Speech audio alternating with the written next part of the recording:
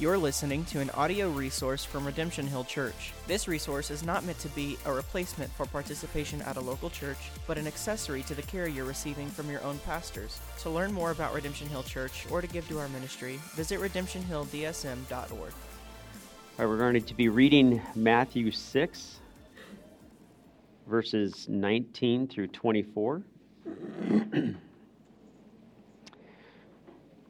Do not lay up for yourselves treasures on earth, where moth and rust destroy, and where thieves break in and steal. But lay up for yourselves treasures in heaven, where neither moth nor rust destroys, and where thieves do not break in and steal. For where your treasure is, there your heart will also be. The eye is the lamp of the body. So if your eye is healthy, your whole body will be full of light. But if your eye is bad, your whole body will be full of darkness. If then the light in you is darkness, how great is the darkness? No one can serve two masters, for either he will hate the one and love the other, or he will be devoted to the one and despise the other. You cannot serve God and money. This is the word of the Lord. Amen. Good morning. You may be seated. Good morning, Redemption Hill. As Rob said, and I'll make note of this in our announcements, but hey, 4 years, that's not nothing. Yeah, indeed. And you throw a little COVID action in there, and by God's grace, we are here and we're gathering and we're meeting. So I thank God for the good work that He's doing to build His church, right? God's doing the work. All right, we do not have Redemption Hill Kids today, but we do have kids' sermon notes. We also have totes in the hallway if that serves you. As I am accustomed to saying, kids, you are not a distraction, you are a blessing. If you do get squirrely, we do have a Restless Kids room right across the hallway, if that serves you as well. All right, as most of you know, we're still in the Sermon on the Mount. Our sermon series on the Sermon on the Mount is Matthew 5, 6, and 7, 3 chapters. As you know, the Sermon on the Mount is a robust set of teachings that touches various aspects of the Christian life. The Sermon on the Mount, just as a quick review here, the Sermon on the Mount begins with the Beatitudes, which is this beautiful string of pearls describing what it means to be a Christian and what it means to live distinctly within God's kingdom. So we went through each Beatitude one at a time. Jesus also teaches us about the importance of being salt and light within God's kingdom. If you are a follower of Jesus Christ, if you're hearing me right now, you say yes and amen, I am a follower of Jesus Christ, then you are called to be salt and light, even though you will be persecuted for it. That's what Jesus says in part of Matthew 5. Jesus also teaches us about the law. Jesus did not abolish the law, we saw that, but is the perfect fulfillment of the law. So that's like Matthew 5, 17 and following. We learned about anger, we learned about lust, we learned about divorce, we learned about taking oaths, learned about loving your enemy. More recently, Jesus teaches us about the spiritual disciplines of giving, prayer, and fasting.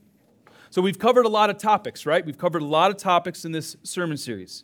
And I take time to remind you of what Jesus teaches because, one, if you're anything like me, you are a forgetful person.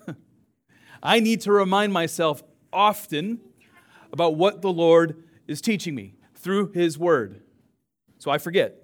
I need reminders. Number two, it is essential to know that Jesus does not teach anything new. So there's a temptation sometimes when we read Scripture to think like we can take this passage out of the Bible as if it's disconnected from the whole. Can't do that. We should not do that. Jesus is not teaching anything new. We can go to the Old Testament and see these principles in play. We can read the rest of the New Testament and see how it's all connected. Sometimes, though, religious leaders wrongly interpret the Word of God, right? Which results in, bad fruit. And that's what Jesus is correcting in the Sermon on the Mount. So oftentimes, he's saying, you hypocrites, and he's talking to the religious leaders of the day. So he needs to bring correction to the interpretation of Scripture because How you interpret Scripture,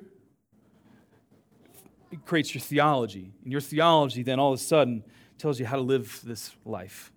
So Jesus does bring major correction to false teaching. And we know there's nothing new under the sun, right? The problem that persisted in the first century continues to today. And so we need to be faithful to what God has said. The main theme of today's passage could also be taught from the Old Testament, right? Especially the first of the 10 Commandments. The connection here is strong, and I hope to show you that by the time I'm done. So I'm going to pray, and then we're going to get into today's message. Heavenly Father, I confess my neediness this morning. I need your help and the power of the Spirit. I need your help to be faithful to what you've already said. And so as we look at Matthew 6, verses 19 to 25, I pray that you'd help me be faithful, and these folks in front of me, Lord, they would receive your word. And yes, we're going to be challenged this morning, but we need it. Our hearts need it this morning. So help us to live the honorable life and not the duplicitous life. Help us to receive the exhortation from Christ. I pray in Jesus' name, amen. So the first of the 10 Commandments is, you shall have no other gods before me. It's the first of the 10. Over the course of human history, God has been calling his people to honor him and him alone. God calls his people to make every effort to ensure that only God, Yahweh, the God of the Bible, is worshipped. Yet, what do we know about humanity? And more specifically, what do we know about Israel in the Old Testament? What is their perpetual problem? They constantly broke the first commandment. They constantly broke the first commandment. The most famous, or perhaps infamous example, is when Moses is coming down Mount Sinai, and he's got 2 tablets, right? He's kind of walking down, and he gets to the bottom of the mountain, and he's looking at God's people that he had just delivered from Egypt, and they're worshiping a golden calf.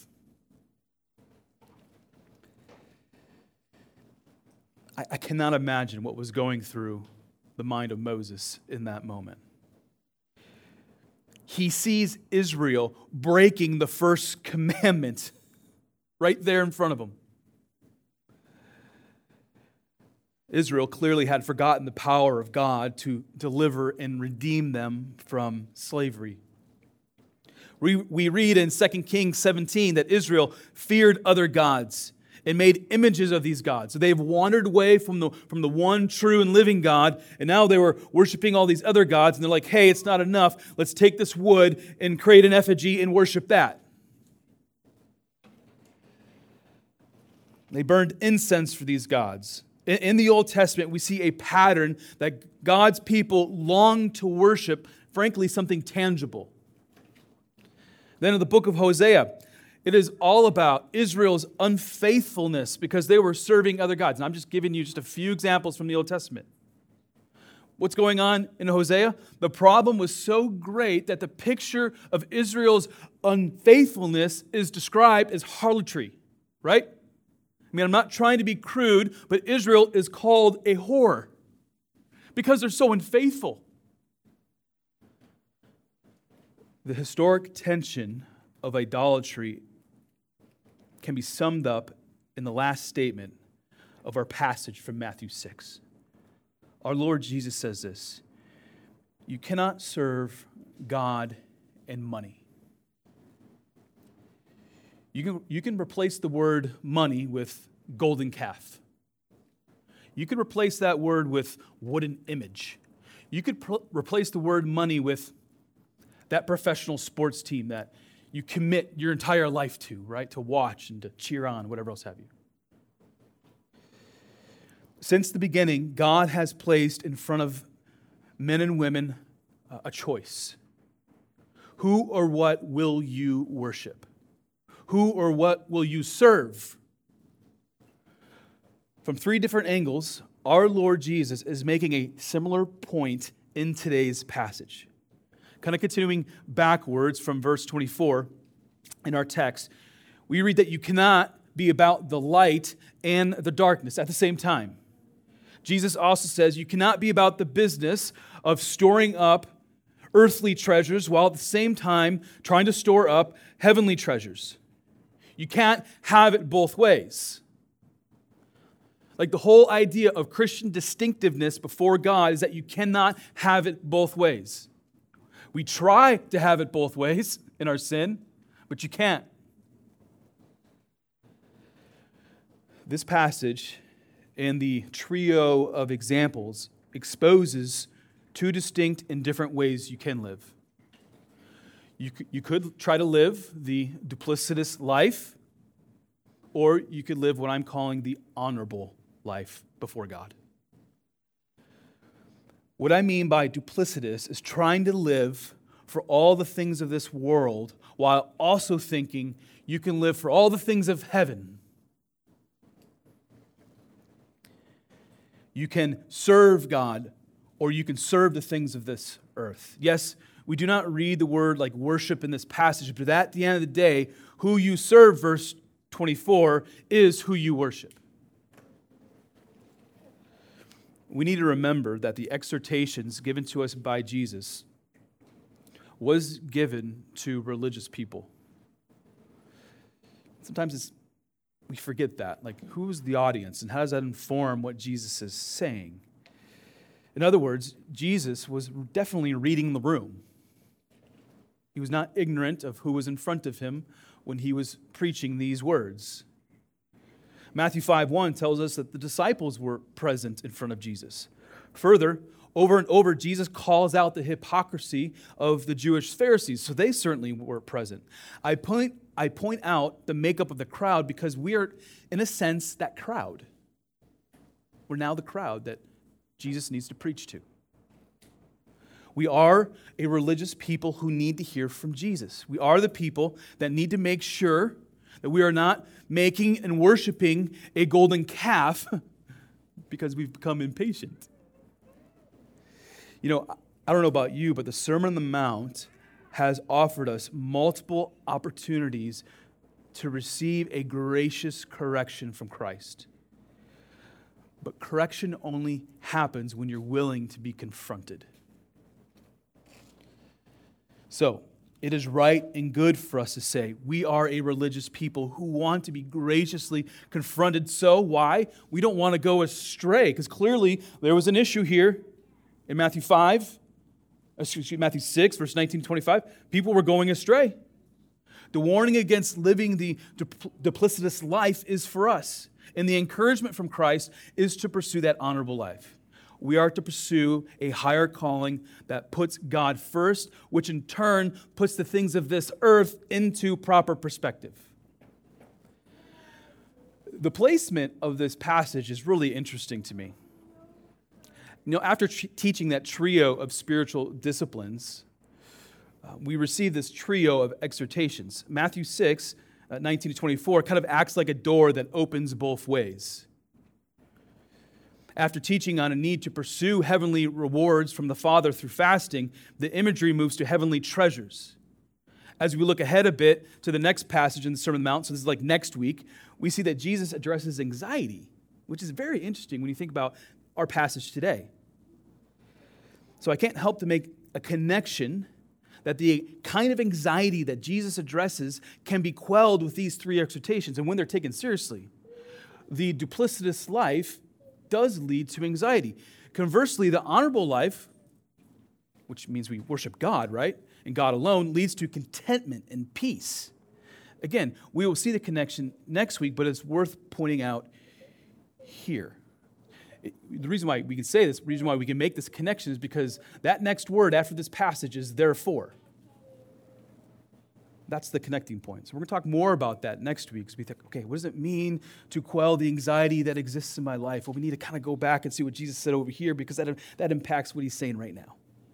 So more on that next week. So as for today, let's look at the details of our three exhortations.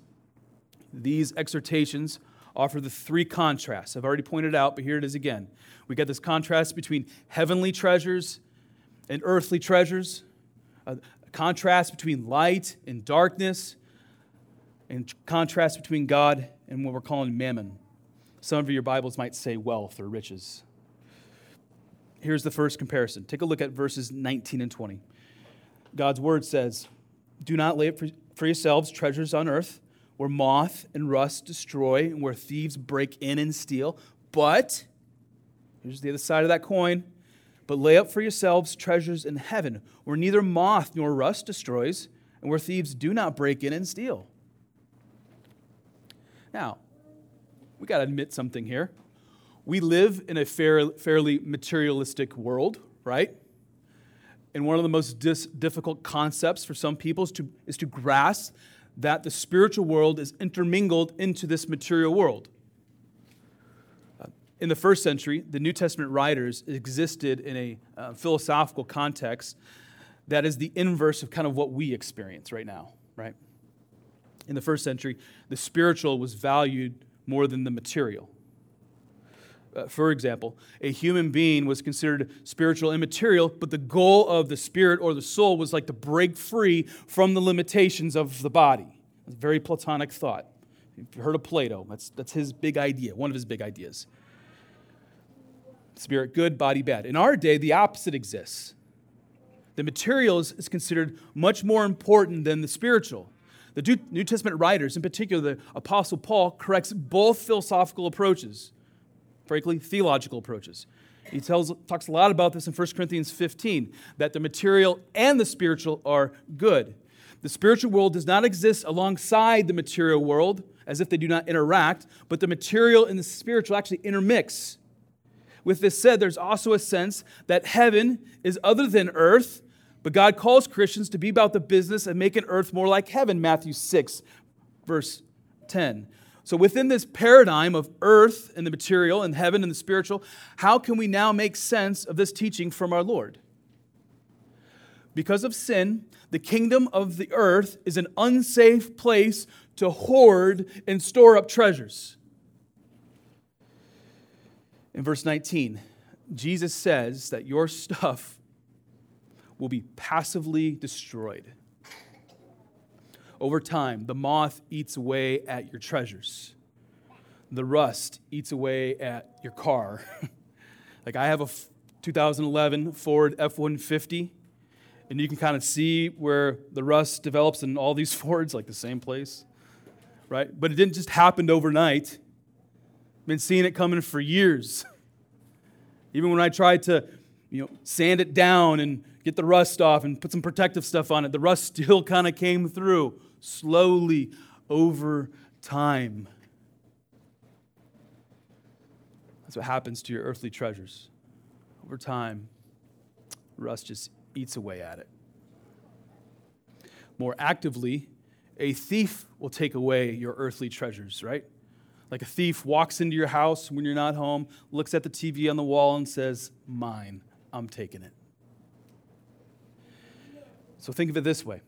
We live in a materialistic world, and Jesus is not saying that you should not have material items. That would be a misreading of the text. The question on the table is, how are you using and leveraging material treasures for spiritual good?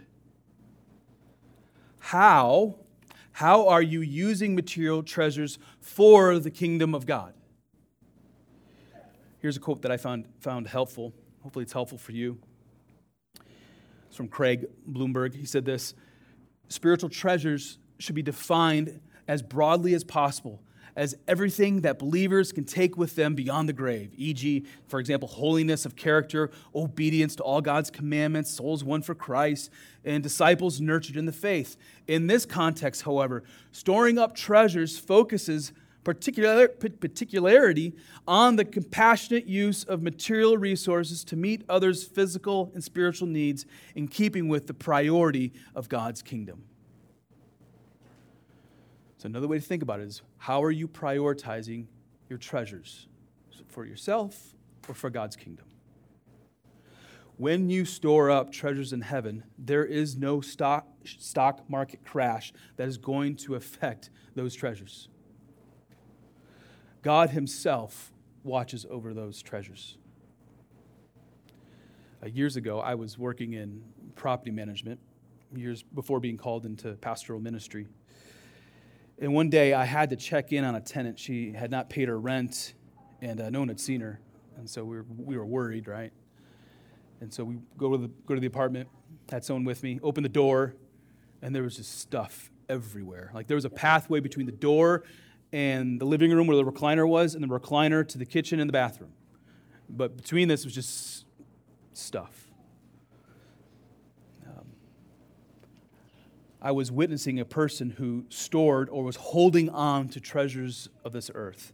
The thing about storing up treasures on earth is that you will die, and all your money, all your stuff does not go with you. Our Lord is calling us to take all the stuff that is like in that apartment, right? Everything you own, and look for ways to bless others. And in doing so, you are storing up treasures in heaven. In verse 21, Jesus reveals the source of the tension that exists between the desire for earthly treasures and the exhortation to store up heavenly treasures. Jesus says this, "For where your treasure is, there your heart will also be." Verse 21 is very instructive about what you value most in life. Jesus is saying that He can know the condition of your heart by looking at the material things you value most. And it's true, right? It's true. People always say, what do you value most? Go look at the bank account. That'll tell you. Listen, Jesus is not saying you cannot have earthly treasures, right? He's not saying that. He is saying your earthly treasures need to be rightly prioritized. The second exhortation does not seem to fit the first at first blush. But upon further review, it does make sense. We read in verse 22, the eye is the lamp of the body. So if your eye is healthy, your whole body will be full of light. But if your eye is bad, your whole body will be full of darkness. If then the light is in you is darkness, how great is the darkness? So if the heart is the center of our affections, it instructs the treasures that we pursue, then the eye enables us to see. What we see touches the heart. Psalm 19, it's the longest chapter in the Bible, so I won't read it all, but I selectively pulled out some text because it oftentimes is talking about the heart and the eye. Here's a few texts. Blessed are those who keep His testimonies, who seek Him with their whole heart. With my whole heart, Psalm 119, verse 10, with my whole heart I seek you. Let me not wander from your commandments. Open my eyes, that I may behold wondrous things out of your law. And the last one, incline my heart to your testimonies and not to selfish gain. Turn my eyes from looking at worthless things and give me life in your ways. So have you ever heard of the saying, you are who you hang out with, right?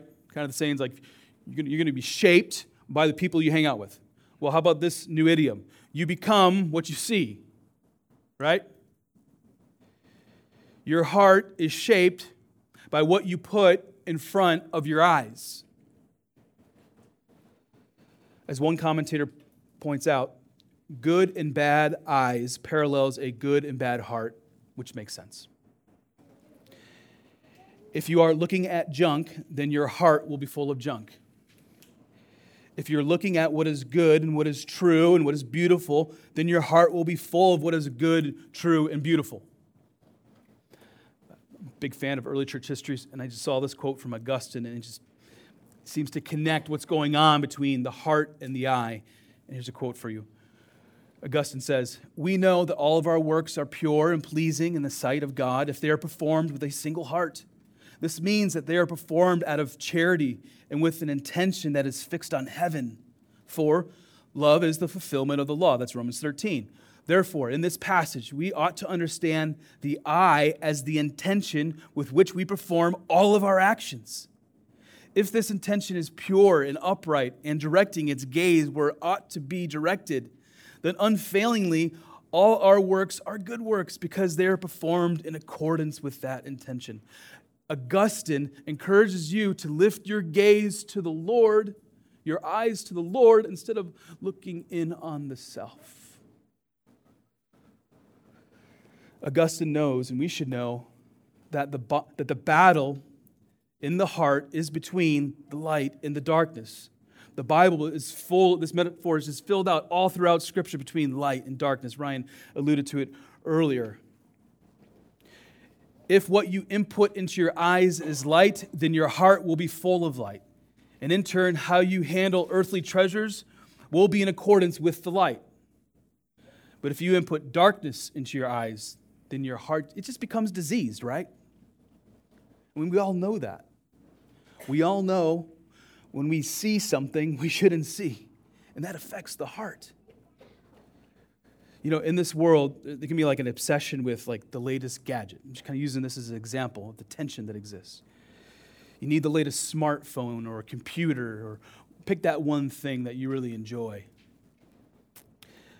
At some point in the future, for example, I'm going to need a new smartphone. But the moment I get that new smartphone, guess what? There's going to be another smartphone that has a bigger screen, that's got a better processor, got a better camera. And sometimes our heart's like, oh, I wanted that thing, and I just had this thing for 5 seconds. And I see that, and I'm like, oh. I think we all can see that within ourselves. And we got to be careful about what we input into our eyes because it does affect the heart. The last exhortation fits neatly with the first two. We read in verse 24, no one can serve two masters. For either he will hate the one and love the other, or he will be devoted to the one and despise the other. You cannot serve God and money. You cannot simultaneously be about treasures on earth and treasures in heaven, right? You need to choose one. You cannot be about light and the darkness at the same time. You need to choose. You cannot do both at the same time. Our Lord has us on a path, and in front of you is the proverbial fork in the road. He says, what way are you going to go? There's two paths, and you cannot walk on both at the same time. So one of the themes I'm attempting to draw out from this passage is that Christians are called to live that honorable life. We are to take that honorable path. I use the word honorable because it's the best antonym to the word duplicitous that I used earlier, right? I had to look it up. I'm like, what is the opposite of duplicitous? It was honorable. It was an option. A person who lives a duplicitous life is attempting to store up treasures on earth and in heaven at the same time. A person attempting to live the duplicitous life is consumed with projecting a life led by the light, perhaps, right? But we all know at night, the heart's full of darkness. And nothing tempts us more to live a duplicitous life than money. That's why we see it here. The Greek word for money is mammonos, which means money, wealth, riches. Some of your Bibles may say mammon. Did you know that Jesus taught about wealth more than any other social issue? Right? More than marriage, politics, work, sex, or power. Jesus talks about money. His teaching about money stands in a discussion of discipleship and loyalty to God. The love of money can gradually take control of the heart. This is the danger. This is the false god that Jesus addresses here. What is not being communicated, I'm saying this again, what's not being communicated by Christ is that you should not have material wealth to some degree, right? Jesus is not saying that you can't have money. What Jesus is saying is that the greatest danger to idolatry is wealth, and you cannot serve money and God at the same time. Again, Jesus is placing you on the path, and right in front of you, you have a choice. You're called to choose. Do not attempt to live the duplicitous life when it comes to serving money. And then, I'm going to serve God too, by the way. I've shared this story before, but it might be new for some of you. Before moving back to Iowa, and being a part of this church plant, I was a pastor on staff of another church in the Twin Cities. And there was another elder, a couple others elders as well. And one in particular that I looked up to. He was very much a spiritual father in the faith for me. And many of you know who he is. And one day he shared with me some Christian advice that has shaped how I view the material world, including money. He said, Sean, you need to hold people and the things of this world with open hands. It's a very simple statement, but it absolutely directed my heart. What was his point? The moment you begin to close your hands on the things of this world is when you begin to serve something other than God. Christians are called by God to live with open hands while acknowledging that God ultimately owns everything, and you are a steward over what God has given you.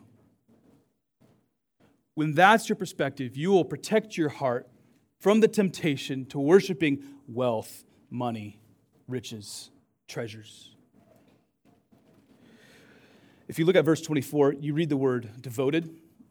That word could also be translated as hold, quite literally, hold. You cannot hold at the same time God and wealth. You cannot worship God and wealth at the same time. You should not serve God on Sunday, and then between Monday and Saturday, worship wealth, worship money, worship the things of this world. If you feel tempted by a devotion to wealth and earthly treasures, I want to encourage you to read the book of Ecclesiastes. Read all of it. But here are two passages to help to rightly situate our earthly treasures, right? Solomon says this, "And whatever my eyes desired, I did not keep from them." This is Solomon just making an admission, like, if I wanted something, I went and got it. "I kept my heart from no pleasure, for my heart found pleasure in all my toil, and this was my reward for all my toil. Then I considered all that my hands had done and the toil I had expended in doing it. And behold, all was vanity and a striving after the wind, and there was nothing to be gained under the sun." He did all the things. He had all the pleasure, and at the end of the day, he's like, what was it worth? What was it worth for? Right? How'd the heart do there?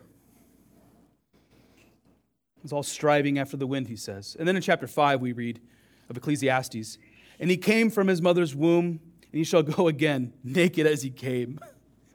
He's not even going to have his clothes, man. "And shall take nothing for his toil, that he may carry away in his hand." What's not being communicated here is that we shouldn't toil. We're called to toil, right?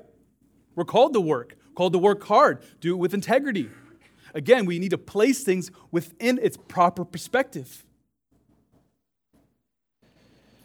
The call is to hold things loosely in our hands while rightly stewarding what is in our hands. The moment you grip the things of this world, you have potentially created an idol to be worshipped. And that's challenging. That's really challenging. We're so accustomed just to hold tightly to the things we have. These three exhortations is about rightly situating the things of this world under the sovereign authority of God. This passage is a blinking neon sign that declares the first commandment from the Decalogue. Let's look at it in context, because I think it's the banner over Matthew 6, verses 19 to 25. This is the banner that hangs over the tension between earthly treasures and heavenly treasures. It is the banner over the battle between light and darkness. This banner informs us of how we understand money and wealth. We read in Exodus 20, at length here. "And God spoke all these words, saying, I am the Lord your God who brought you out of the land of Egypt, out of the house of slavery." So God's reminding them, just in case you forgot, that whole parting of the Red Sea thing, guys, that was me. That was me who did it for you. Verse 3, "You shall have no other gods before me. You shall not make for yourself a carved image or any likeness or anything that is in heaven or above." Just pause for one moment. That word likeness, where does that show up again? Genesis 1. You are made in God's likeness and image. And so, by the way, don't take this wooden thing and create another likeness, another image. Verse 5, "You shall not bow down to them or serve them, for I am the Lord your God, am a jealous God, visiting the iniquity of the fathers of the children to the third and the fourth generations, to those who hate me, but showing steadfast love to thousands of those who love and keep my commandments." You shall have no other gods before me. It is right and true and good that is indeed the first commandment. You shall have no other treasures before God. You shall have no wealth before God. The gods during the time of Moses are different from the gods of the 21st century, right? The gods of the first century, when Jesus lived, are different from the gods of the 21st century. But the more things change, the more they stay the same, right? The God of treasure, money, and wealth continue to persist in humanity. I'm not worried about you worshiping a golden calf. Right? I'm not picturing any of you, going around the house and trying to, melt down all the gold and whatever. I'm not worried about that. But I am worried about you worshiping your bank account, your investment, your 401k. Right? I'm not saying it's bad to have that. But at the end of the day, does it own your heart or does God own your heart? I am worried about you setting your heart on a treasure of this world. And when that happens, there is a danger of living this duplicitous life. Jesus says we can't have it both ways. We can't. They're not compatible. But the good news is that our Lord gives you and me the grace and mercy to live the honorable life. He does. And we need it. We need help. You could I'll be the first to admit it. I need help. I need help from God. If you've been bought by the blood of Christ, you, Christian, in the power of the Spirit, can rightly prioritize the things of this world, fully aware that God is sovereign over it all. It is now a joy to say, and it should be a joy for all of us to say, I shall have no other gods before me. Let's pray. You're listening to an audio resource from Redemption Hill Church. This resource is not meant to be a replacement for participation at a local church, but an accessory to the care you're receiving from your own pastors. To learn more about Redemption Hill Church or to give to our ministry, visit redemptionhilldsm.org.